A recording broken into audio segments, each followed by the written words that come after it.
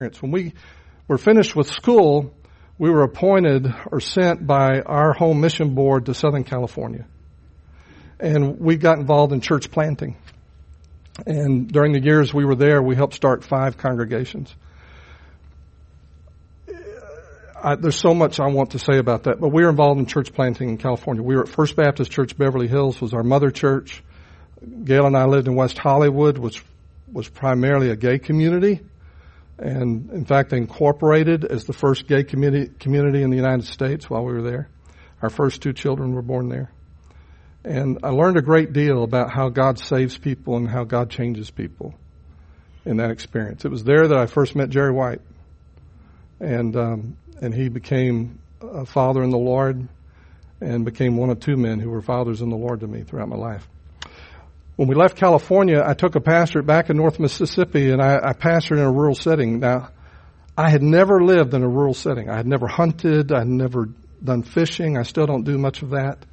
But for 4 years, God did a work in my heart and just helped me better understand the gospel, better understand how He changes a person. And then there came a season where we were invited by a group of families out of Jerry's church, and they had moved to Lake Charles, Louisiana to join them. They'd been meeting in homes for about a year, and that didn't work out. And so I began working and took that engineering background and began working for 5 years for an environmental engineering firm, and was in and out of petrochemical facilities and plants and offshore and all kinds of chem plants for 5 years. I didn't want to do that. But God immersed me in that world, and I was serving a church at the same time, part-time. And I acquired all of this business acumen that I didn't want. But I learned how the workaday world functions for the average person. When we were finished with that, we became part of a church that grew dramatically in Lake Charles. It was just a remarkable season of time. God moved us later to another church plant in Baton Rouge, Louisiana. And from there, I went to be an editor at Lifeway Christian Resources. And for pastors' resources, I had started a website in the mid-'90s for pastors. And as a consequence of that, got to be a part of developing resources for pastors, and just had always loved pastors, but really began to love pastors in that role. And from there, went to serve with the Arkansas Baptist State Convention for 10 years as their associate executive director. And we had traveling staff. We had 1,500 churches that we were serving, and had all these administrative assignments. But the thing that I didn't delegate, that I was absolutely delighted that the Lord let me do, was I had the prayer assignment for the state. And so in that capacity, I traveled nearly every week to talk to congregations, talk to churches about prayer ministry, about prayer for revival and spiritual awakening, and how God works and accomplishes His purpose. When I left the state convention that I was moving into my last assignment, I took a pastorate in the Delta, the flat agricultural area of East Arkansas. And really thought that would be the last place we would go. We built a house we never planned to sell. We served a church, and out of that congregation, we saw 2 new congregations started. The Delta of Arkansas, there's such great need spiritually, such spiritual oppression. We just saw that the rest of our lives easily could be spent there. And we just saw remarkable things take place. But about a year before we were finished, my heart shifted. And I'm going to make reference to some of these things, so I'm trying to give you a framework and very quickly. But my heart shifted, and I had a sense that ministry was going to change for us again. And I shared that with my wife, and over the passage of a year, it became clear God was leading us back to South Louisiana, where I serve 90 churches now, and the title that they use is mission strategist. We used to use the title director of missions or associational missionary 50 years ago. But I serve churches. I work for them. And so I spend my days and weeks with pastors and with church leaders every day, talking with them about their needs. And dear ones, the greatest thing that I encounter over and over again is that we have a tendency to preach and teach the truth, but then go about our regular life in a way that actually, in many respects, contradicts the things that we say we believe. Jesus said that I am come that they might have life and have it more abundantly. And in saying that, he was saying to everyone who would listen to him that there's a new way to live, an entirely different way to live than the way that you're living. When he spoke to the tax collectors and sinners in Luke 15:1, where he goes on and tells the story of the lost sheep and the lost coin and the lost son, it says that all the tax collectors and sinners were drawing near to hear him. What Jesus had to say represented something more than just morality. This is how you live a good life and the right life, and this is how you live a bad life and a wrong life. Because they'd already heard that. And that wasn't good news. But he was saying to them the kinds of things we read about when he would share with others. You know, he would talk to the woman at the well. He would say, even in the hearing of the Pharisees, "Come to me, all you who are weary and heavy laden, and I will give you rest." That was a salvation invitation. And in extending that, he was saying to them, and what I find myself saying to church leaders over and over again, is it's not all on you. He did not create you to be self-reliant. He created you to rely on him. And so it behooves us to begin a prayer conference by praying, doesn't it? I was looking just before we came, the Lord brought a scripture to mind, John 16, and you don't need to turn there. Speaking of the Holy Spirit, he says, "I still have many things to say to you, but you cannot bear them now. However, when he, the Spirit of truth, has come, he will guide you into all truth." How much truth? All truth. All truth. For he will not speak on his own authority, but whatever he hears, he will speak. Now, if the Holy Spirit operates that way, how can I do less? If he is entirely relying on the Lord Jesus for what he is going to say to us and transmit to us and convey to us, it stands to reason that he wants to fill our hearts and our minds with those things he wants us to say, to explore, and to know. So we're going to take some time to pray. What we're going to do is very simple. I'm going to give you just some very simple direction. We're going to put a scripture on the screen. I'm going to explain just a word or two about that, but it's a prompt for you to pray. And so be thinking about who you want to pray with. One other person at least. Okay? And so there should be at least two of you that say, "Hey, we're going to pray together." If three of you want to pray together, that's fine. I wouldn't go more than 4 people praying together because you're not going to have enough time. I'm not going to let you. Okay? So let's hit pause. And would you join me for just a moment? Father, we thank you for the privilege we have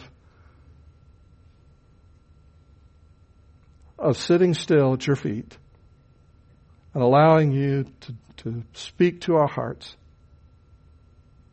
And Lord, I want to say what you want to say, but I know that it can only be heard at the deepest levels of each of these dear ones' heart if you speak to them, if you apply it to their heart, if you take and make it real to them. And so, Lord, as we've already prayed, I ask that this weekend, for so many of these dear ones, I pray that this weekend would be absolutely a time where you meet with them. And where it becomes a moment that they never forget, because it completely redefines and redirects the course of their life. Father, this is something we can't do. We confess that we are weak, but you are strong. And we thank you for hearing us in the name of Jesus. Amen. Okay, so the first passage of Scripture I want to call your attention to is found in Isaiah 44, verse 3. For I will pour water on him who is thirsty, and floods on the dry ground. I will pour my Spirit on your descendants, and my blessing on your offspring. What strikes me about this passage is that it is a promise. And it's a promise that the Father is going to respond in a particular way when our hearts have a particular thing going on called thirst. And so the promise is, I will pour water on him who is thirsty and floods on the dry ground. So is your heart a dry ground? As we begin this conference, is your heart a dry ground? Is it thirsty? Are you thirsty? And so as we pray together, we are asking for the Father to hear our cry, to quench our thirst with himself, with his Spirit. We're asking for that. But if you're not thirsty, how do you pray about that? It's perfectly okay to say, Lord, would you cause me to be thirsty? Would you create in me a thirst that only you can satisfy? And so would you join me in taking a few moments with your prayer partners? Okay, I'm going to give you a moment to pair up, triple up, quad up, whatever the case is. And take just a moment to do that. And then just go ahead and begin to pray. You don't need to discuss it. Just begin to pray. And I'll call us back together in just a moment. Father, forgive us for being satisfied with lesser things to temporarily quench our thirst. Forgive us for filling our lives with things that cause us to escape from reality and escape from our own existence. Forgive us for the times that we have run. And Lord, tonight we do ask that you would quench the thirst of your people. We ask that you would create in us truly a desire for you, a fresh desire for you. Father, remind us this weekend of the incredible privilege we have to be able to approach you as your children, to look on your beauty, to listen for your voice, to sense your inner working in our hearts, to respond as you bring things to mind that we need to start doing or stop doing. Enable us to rejoice in our liberty, our capacity to walk with a living God. And all God's people said, amen. The next passage of Scripture on the screen is from Ephesians chapter 40, verse 30. And Paul writes, and do not grieve the Holy Spirit of God, by whom you were sealed for the day of redemption. Let all bitterness, wrath, anger, clamor, and evil speaking be put away from you with all malice.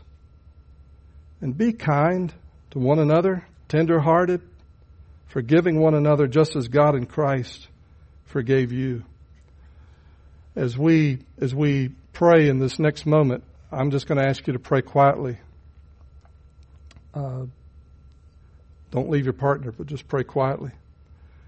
And as the Lord brings to mind, puts his point of his Holy Spirit on maybe a wrong attitude, something that you'd let slip and you haven't addressed it, some perhaps even an ongoing repetitive habit or failure, and you're just not,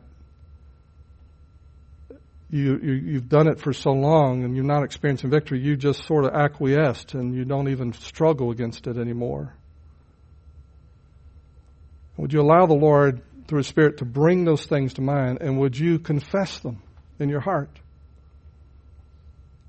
Say, God, this is sin, and I don't want this in my life. And if He gives you specific direction, maybe there's someone you need to speak to, someone you need to call when we get done tonight, a relationship that isn't right, you know it's not right, yield to Him. Let Him have His way. Your capacity to hear Him can be clouded and obstructed by sin. And our hope this weekend is that He would come and make Himself real to us in a fresh way. And so, to be a part of that, you want to take this very seriously. In Isaiah 6, he has this vision of a holy God. As he recognizes the presence of God and His holiness, he becomes acutely aware of his own sinfulness. And he has to deal with it. And he knows exactly what he needs to do. And he knows exactly what the problem is. Woe is me. I'm a man of unclean lips. And I live among a people of unclean lips. The moment he confessed that, the Bible says an angel came and took a coal from the altar where things die for sin. And he touched his lips with it, made him clean. Then, he says, then I heard the voice of the Lord saying. And the way it's worded, God had always been speaking. He wasn't hearing. But God had been speaking. You don't want to miss what God has for you. You don't want to miss the best. He made you for a purpose. He has a plan. You don't want to miss one moment of that. So be bold tonight and privately. Would you deal with what He brings to mind? Let's go to the Lord in prayer. Father, you are so gentle and tender with us. I'm thankful.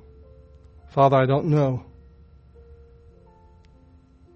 I know we couldn't handle it if you were to lift the lights all the way and we were to see all at once everything that was wrong, everything that was broken, everything that was damaged, everything that was ruined by sin in our lives. But Father, as your people respond to what you're saying to them in their hearts right now, Lord, would you grant to them a sense that you have forgiven them and cleansed them, that you have provided a way for them to be completely clean through Jesus. I pray for those dear ones that struggle with guilt and never seem to get free of it. Father, make it real to them that forgiveness is what you do. That it's about your character and how you forgive and not about us or our worthiness or how carefully we've confessed. So Lord, we open our hearts wide to you tonight. We wish to unburden those hearts. And so as you bring things to mind tonight and this weekend, Lord, would you plant in us a deep conviction to say yes immediately. For we ask it in Jesus' name. Amen. I have two more, but I'm only going to do one more. Let's just do one more. Isaiah 46, verses 9 and 10. You want to do this with your prayer partners. The Bible says, this is God speaking, for I am God, there is no other. I am God and there is none like me, declaring the end from the beginning and from ancient times things that are not yet done, saying, my counsel shall stand and I will do all my pleasure. Well, we can rejoice in that, can't we? Our Father's on His throne. There's nothing coming in your life right now that He looks at and says, oops. He completely knows and is completely in control. And so we have much to praise Him about. So let's pray and just simply use it as a time to praise the Lord with your prayer partners. And Father, we praise you tonight because you're on your throne, and we are confident and delighted that you are at work in our lives and in our families, our homes. Lord, I pray you would open our eyes this weekend to see more of your glory, to recognize more of your sovereignty. And I pray, Father, that it would be a basis for us to rejoice as we realize that our lives are all about you and that you have created us for yourself and that there is great joy in finding our place in your kingdom. For we ask it in Jesus' name. Amen. Thank you so much. And thank you, Mrs. Hurt, for playing for us. Appreciate that. I want, if you will, to take your Bibles and turn to Luke chapter 18. And we're going to be looking there for just a few moments. I didn't ask Colin how long this normally goes, but I thought it was an all-night prayer meeting, right? Yeah. Okay. So we're good. When Colin asked me to do this, it was in July, early July of last year. I looked it up. And when he asked, and I began to pray about it, and was wondering, Lord, where's the focus needing to be? And he brought a scripture to mind that, in fact, I had written down in my journal about 10 months earlier. And it's this Luke 18 passage that we're going to read tonight. And this is probably less of a exposition and more of encouragement tonight. And Lord willing, as He gives us opportunity, we're going to dive more into the Scripture tomorrow and Sunday morning. But dear ones, in North America, we have a great, great need for the church to change their entire perspective on what it means to be church.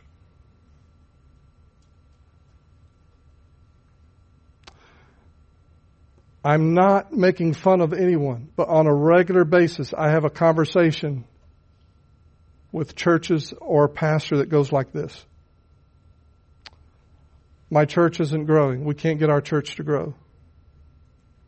We have fewer attending now than we did 10 years ago. You look out over our congregation, there's only 10 of us, 20 of us, 40 of us, and they're all old, whatever that means.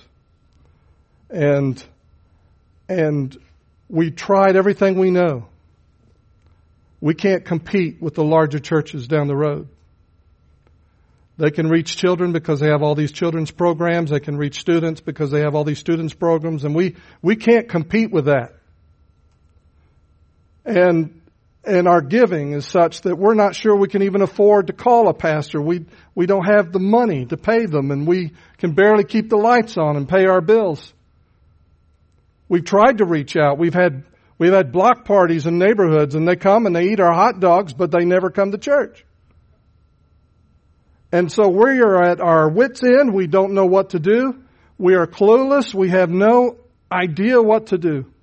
And I'll have that conversation, and it typically lasts 45 minutes to an hour. And when I think they're through, I'll ask, are you through? And not always, but often if I have a marker board, I'll write it on the marker board. Or I'll just say it verbally. I say, in Matthew 16:18, Jesus said, on this rock, I will build my church.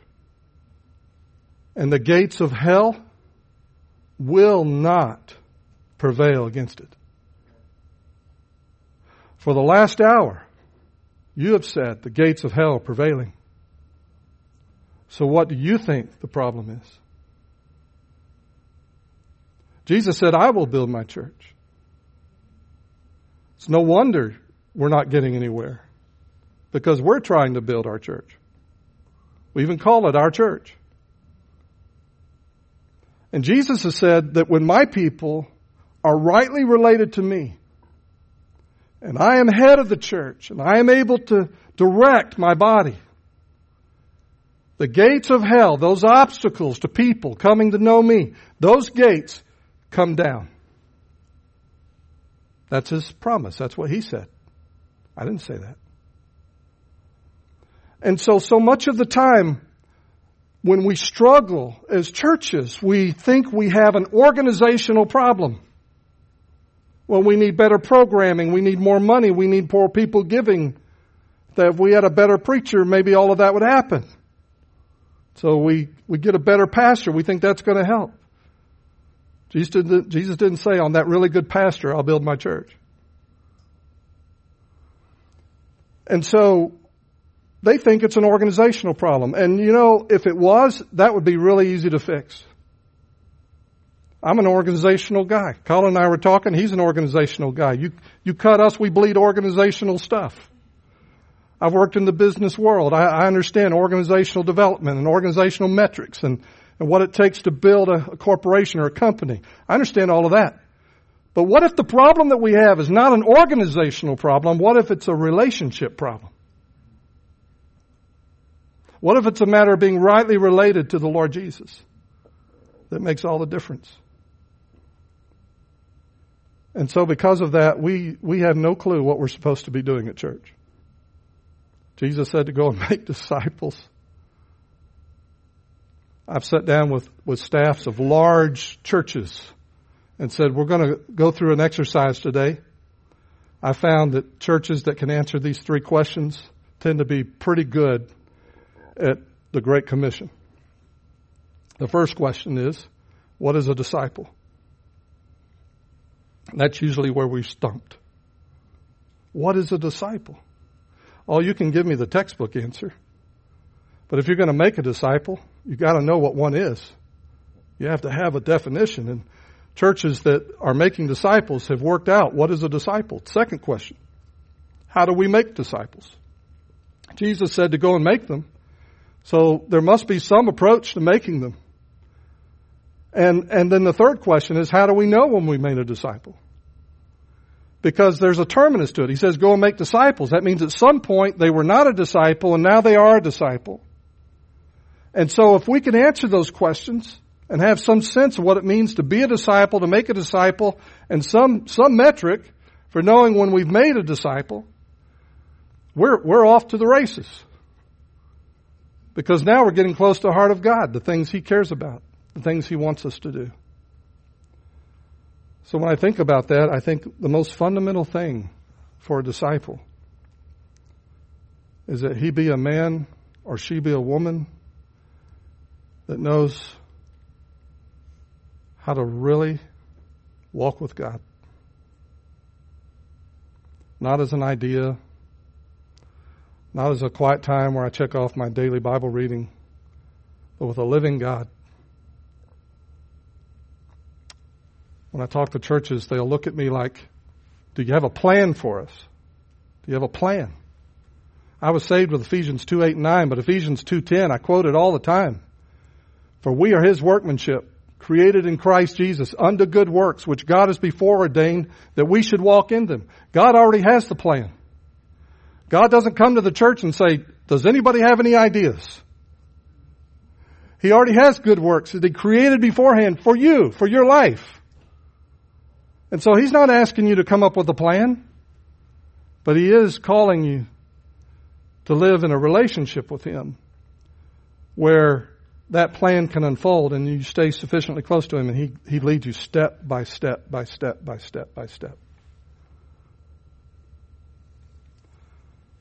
And so we come to this passage in Luke 18, and I just want to read it and then make some comments about it as it relates to this issue of what I believe is a crisis. And it relates to our prayer life. When I think about making disciples, this is so fundamental to what we need to do, what we're about. And so in Luke 18, verse 1, then He spoke a parable to them. And if you're paying attention, when it says then, it means something must have just been happening. And if you go to the last half of chapter 17, Jesus has been talking first to the Pharisees and then to the disciples about the coming of the kingdom of God. And it's a rich passage and rich insight there. But it's in this context of describing a world that's increasingly hostile to believers, a world where it's increasingly difficult to be a believer, when trusting God is going to be tested over and over again because of the great evil and the great injustices and the great harm that's brought to believers on this side of heaven, it's in the context of that kind of trouble and that kind of difficulty that he says in verse 1, then he spoke a parable to them. Okay? So if you're in trouble tonight, he's about to speak to you through this parable. He spoke a parable to them that men always ought to pray and not lose heart, saying, there was in a certain city a judge who did not fear God nor regard man. Now there was a widow in that city, and she came to him saying, get justice for me, for my adversary. And he would not for a while, but afterward he said within himself, though I do not fear God nor regard man, yet because this widow troubles me, I will avenge her, lest by her continual coming she weary me.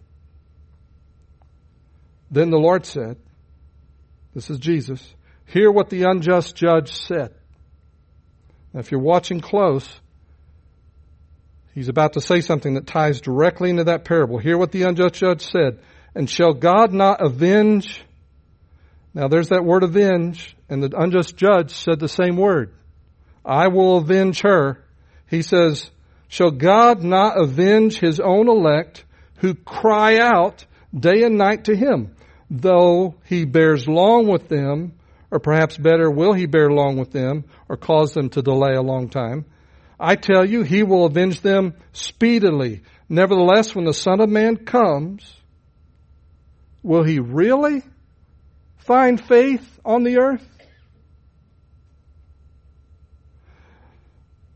Now, when I first began to sit with this verse a couple years ago, and it was one, like I said, that I put in my journal, there's certain passages when I read them that the Lord seems to say so much to me through them that I just hang on to them. I might memorize them, but there are verses that I'll read again and again and again. And this one at first puzzled me because he's talking about prayer, and then he gives this parable, and he says that hear what the unjust judge said, and it says something about God. And then at the end, there's this statement that just seems to come from nowhere. Nevertheless, when the Son of Man comes, will he find faith on the earth? Well, if you go back to chapter 17, he was talking about the coming of the Son of Man. So obviously, this entire passage is meant to be read together. So as we go through that passage, the purpose for the parable is given to us at the outset. And that doesn't always happen with the parables, right? You read a parable and you're wondering, what does this mean? Well, in this case, we don't have to wonder why Jesus told this parable, because it's right there at the beginning. That men always ought to pray, and there, when it says men always ought to pray, it means at all times. All the time, at all times. Men always ought to pray and not lose heart. Not quit. Not neglect prayer. Not stop. And then he goes right into this parable saying, and he describes this parable. So there's this judge, and he doesn't care what you think. He doesn't care what God thinks. He's all in it for himself. Okay, so this is not a good judge. He's a terrible kind of judge. And this woman comes and she wants justice. And she wears him out. She wearies him with her continual coming. At first he said, I'm not going to do anything for her. But she keeps coming.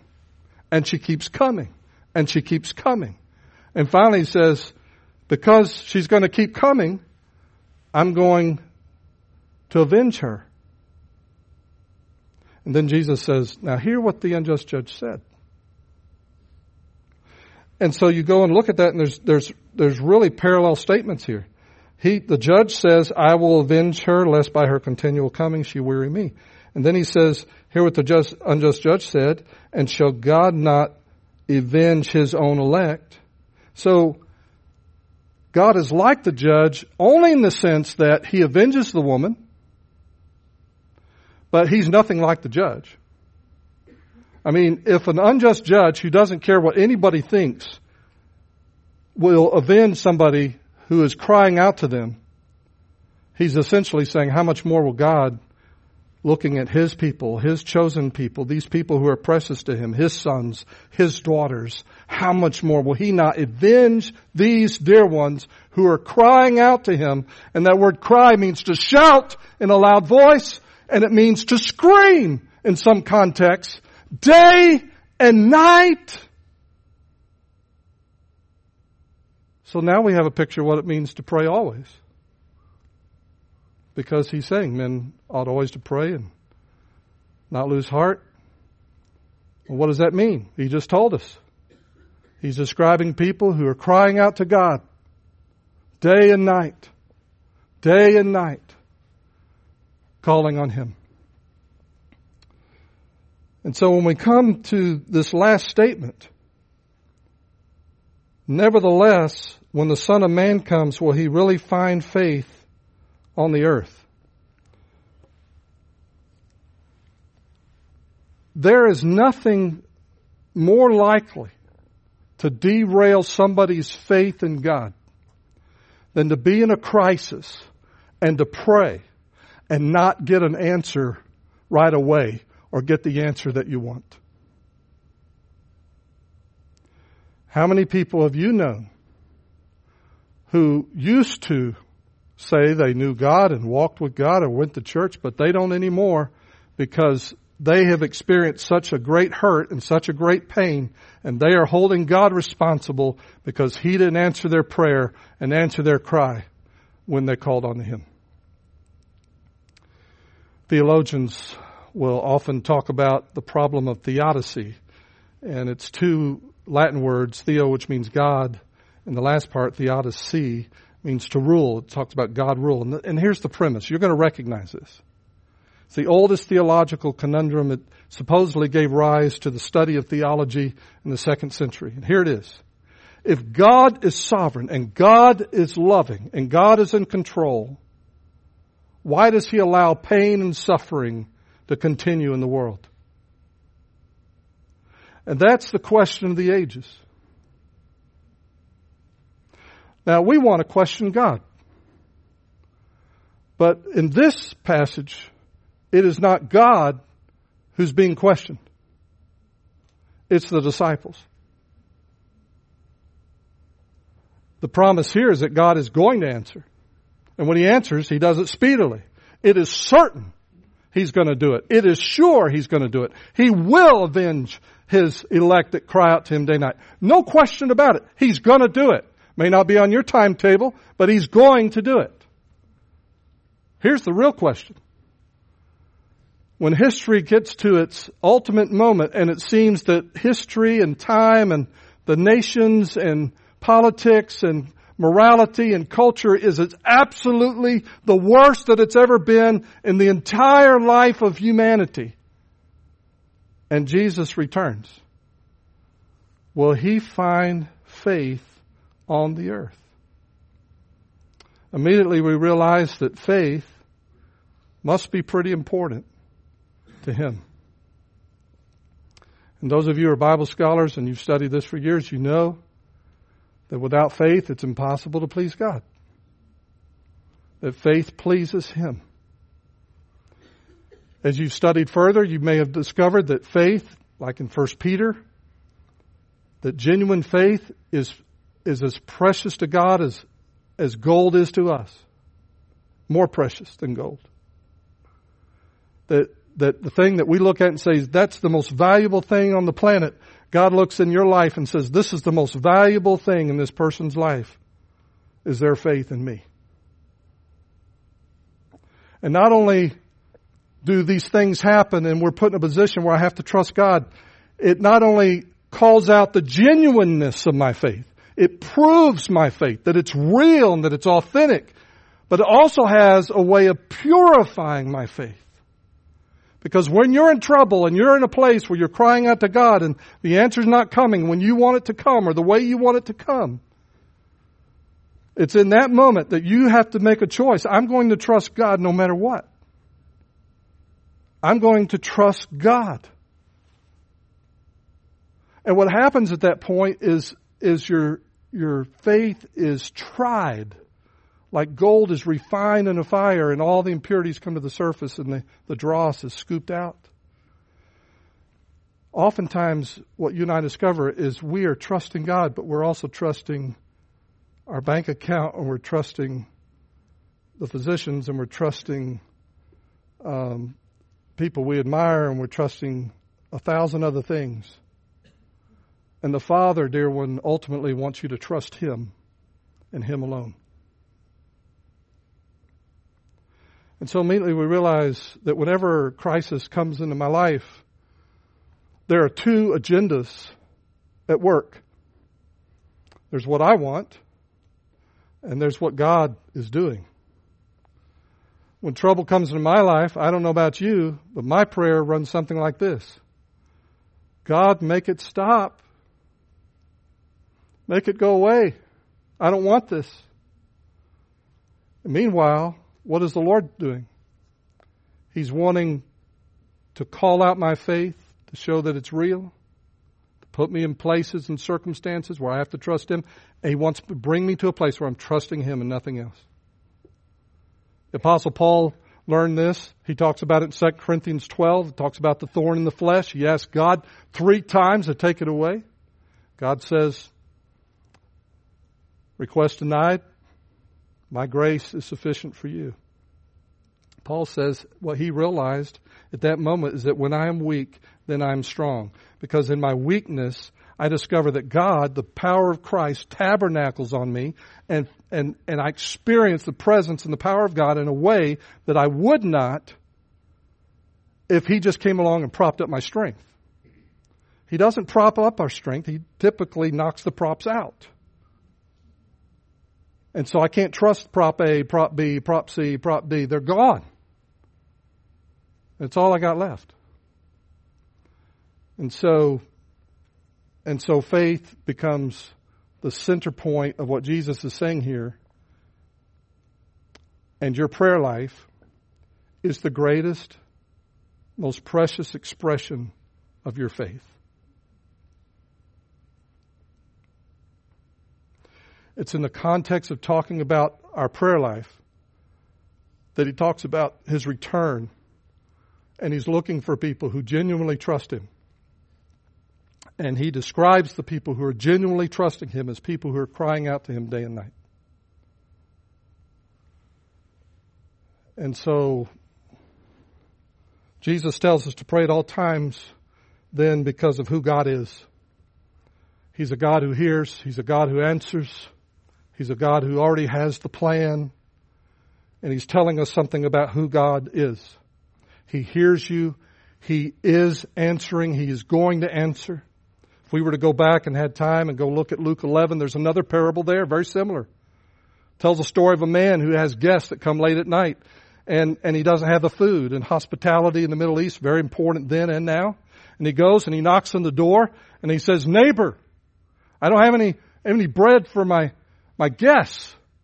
And typically in a home at that day and time, everybody slept in the same room. It was just one big room. And they're all in bed together. And for him to get up means go wake everybody else up. If you got little ones, you know, you don't want to do that. Shh. You know. But he keeps pounding on the door. And the Bible says he gets up and he gives him the bread, not because he's his friend, but because of his persistence. And the word technically that's used there means because of his shamelessness. He just got no shame about it. We homeschooled our kids through 8th grade. One day I'm at work. I'm at the engineering firm that I worked at. I get a phone call, and the secretary knew that if it was my family to put them through. Secretary comes to the door. She said, Don, you have a call. And I said, okay. She said, I think it's your son. There's a 5-year-old kid on the phone. And so I pick up the phone. I said, hello? He says, Dad? I said, yes, son. What's wrong? He says, well, it's nap time. And I think I'm old enough I don't have to take a nap. I said, son, where's your mother? He said, she's in the living room reading. I said, does she know you're on the phone? No. I said, son, go take a nap. Shamelessness. You know, just shamelessness. And yet, that is the way He tells us to come to Him. Come like a child to their Father. Doesn't matter how important they are to the rest of the world. That's their Father, and they just come. And He says to ask, and you shall receive. Seek, and you will find. Knock, and the door will be open to you. And it's in a way of speaking, it's an imperfect tense. It means to ask and keep on asking. Seek and keep on seeking. Knock and keep on knocking. And then He says this. He says it in Luke 11 and in Matthew 6. The very same thing. For everyone who asks receives. Everyone. And so we learn something of who God is through this Luke 18 parable. He will answer. He will come. He will step in on behalf of His people. No question about it. So during those hard times, when we're asking and asking and seeking and seeking and knocking, we discover some of the most precious things about our Father that we would never learn any other time. Because we keep coming, we keep looking for Him, we keep looking at Him, we keep looking into His Word, and we discover He is far more beautiful than we ever imagined. We discover that His mercies are new every morning. Infinite mercies, completely spent yesterday, reloaded today. And His compassions fail not. We discover something of who He is. And so we learn something about who God is. We also learn something about who we are. And we discover that God never made us to be self-reliant, to live independently of Him. That is not good news. That is not good news. I think sometimes as we preach the gospel, we explain to people that Jesus died for our sins on the cross. Absolutely true. And He carried our sins away when He took our place. He was buried, and to prove our sins were forgiven, He was raised from the grave. But we often don't spend a lot of time explaining to people that He accomplishes that forgiveness and that cleansing, and He gives us this new life by making us one with Christ. To making us one with Him. That He sends His Spirit to come live inside of us. And to be for us, essentially, all that Jesus would be if He were here in person in the flesh. And so what He's done is He says, I am come that they might have life and have it more abundantly. He's coming so that we might have a different way to live. And it involves faith, trusting Him, relying on Him. I don't have to have all the answers. I don't have to be the answer guy.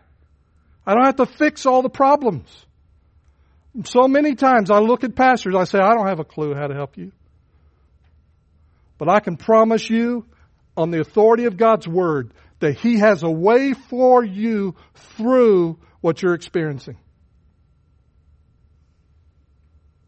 And what He is calling from you and from me, praying for you, is that you would enter into a relationship where you would stay sufficiently reliant upon Him that He can lead you and direct your path. This is not an alternative Christian life. This is the Christian life. So prayer then is more than getting answers. It's His pathway to experiencing Him. There's a lot I'm not going to get to, and I knew that was a possibility when we started this. 20 some odd years ago, I was fired from a church. And as you can already tell, I'm a nice guy. So how could that be? I had left the engineering firm, and I had gone on staff at a church, and I was essentially the discipleship pastor, the administrator. And I had been minister of outreach while bivocationally, part-time. And God just did a remarkable thing in this church. I'm not taking any credit for it. I can't. It's not that. It's just that during our time there together, this this group of men and women who loved the Lord. We're just trusting Him. And all these leaders in the church who had a culture of prayer where they trusted God to bring people to their Sunday school class. They trusted God to bring people to the church. They trusted God for opportunities to talk to people in the barber shop or the library at school or wherever they were. And they actively looked for those things to come about. And in the space of 5 years, we saw that church double in size. And we saw for 5 years someone come forward every Sunday. Every Sunday.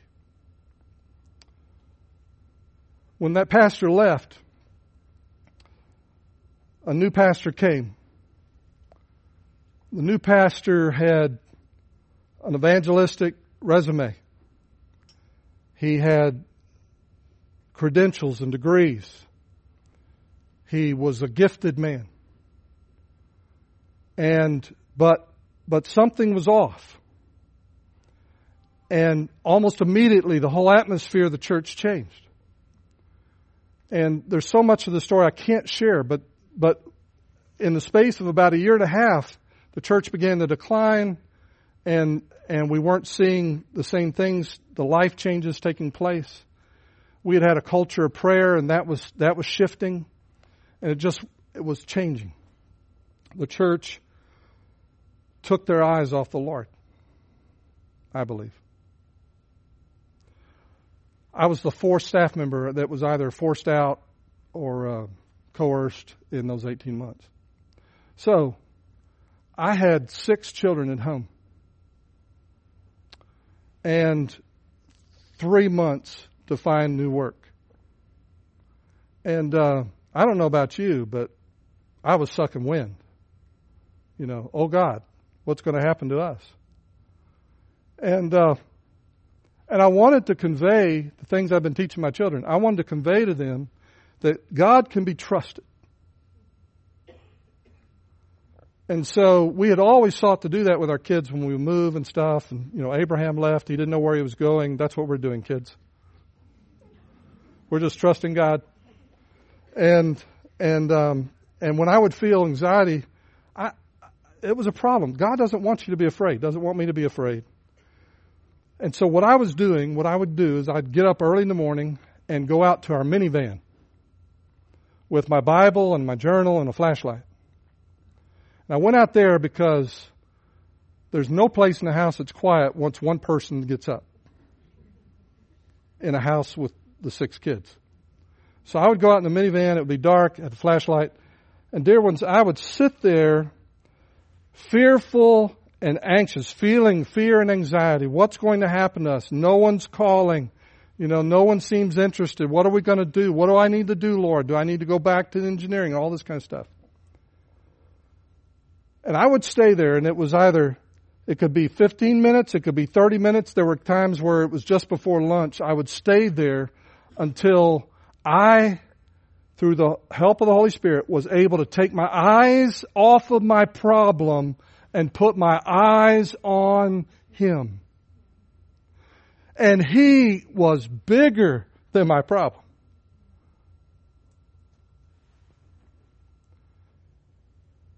And I was able to exit the van at that point and walk into the house and look my wife in the eye and with a heart of genuine faith say to her, it's going to be okay.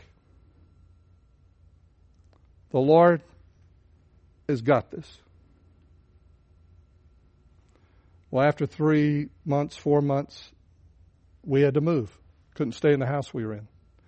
We moved into my parents' house, into their basement. About the size of this platform with 8 of us on cots and sleeping bags. It was a sight. It was harder to find a place to go then. And I still went out to the minivan. And then the Lord was faithful, and He did put us where He wanted us to be, and that season of life came to a close. But I tell you what never changed were the things He had revealed to me about Himself as I turned to Him every day with that sense of anxiety, urgency, worry, fear, what's going to happen, and learning to unburden my heart and put my focus on Him. That is easier said than done if you're a normal person. And so that persistent praying, that habit of praying, that taking things to the Lord, praying at all times, praying continuously, doesn't necessarily mean you're talking to God every single second in your heart, but it means you're talking to God every time there's something to talk about. And when I teach a third years, we talk about an inner conversation that you develop when you're abiding in Christ. And an inner conversation with the Lord.